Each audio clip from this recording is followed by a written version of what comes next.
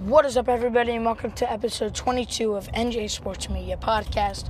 I'm your host, Vin, and today we're going to be talking about the second and final game of the first round in the NBA playoffs.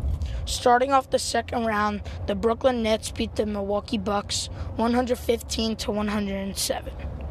I feel like this was not a surprise, except for the fact that James Harden left 1 minute into the game. The Nets were led by Kevin Durant with 29 points and 10 rebounds, Blake Griffin with 18 points and 14 rebounds, and Kyrie Irving with 25 points and 8 assists. I think this series may go to a Game 7, definitely Game 6. Both teams are unbelievable and great teams. Milwaukee's problem is that they only have two guys. Middleton has to show up more, but Giannis could really trust Jrue Holiday at any given moment. He could shoot the three ball. He gets about 11 assists a game. He's a very good scorer, and you know what Giannis could do. Former MVP, former Defensive Player of the Year. So that series, though, will be very interesting. Nets up 1-0.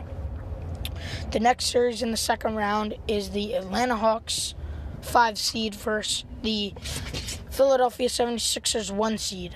The Hawks upset the Sixers 128-124, led by Trae Young with 35 points and 10 assists. If they get that performance out of Trae Young every game, they will without a doubt win this series. John Collins also got 21 points, and Bogdan Bogdanovic got 21 points. So if their bench and starters are coming together like that, they could really be a threat deep into the playoffs. I also think that they gave the Sixers a little wake-up call. I feel like the Sixers went into that game way too confident, thinking, they're the 5 seed. We're going to sweep them 4-4. But great job by the Hawks. And the Sixers need 4 guys to show up.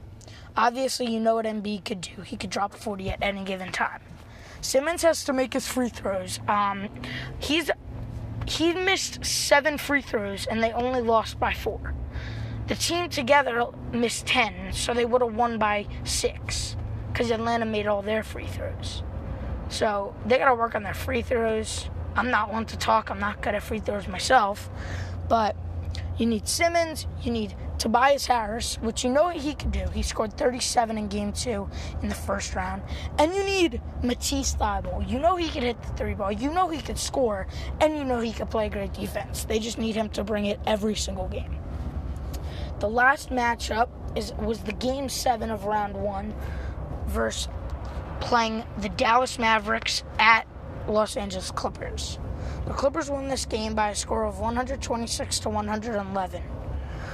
I was rooting for the Clippers just because I think that they can make a lot of drama later into the playoffs than Mavericks could do. I feel like Mavericks are like a 2-man team right now with Doncic and not even Porzingis with Tim Hardaway Jr.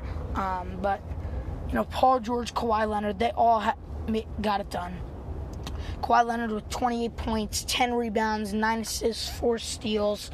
Paul George with 22 points, 10 rebounds, 10 assists, 6 rebounds.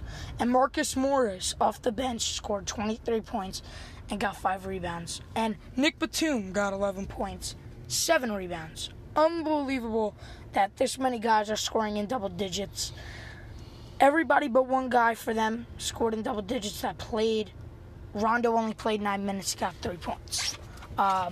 If you watch my YouTube video at NJ Sports Media, you will know what I thought of that matchup. Lucas scored 46, did his part.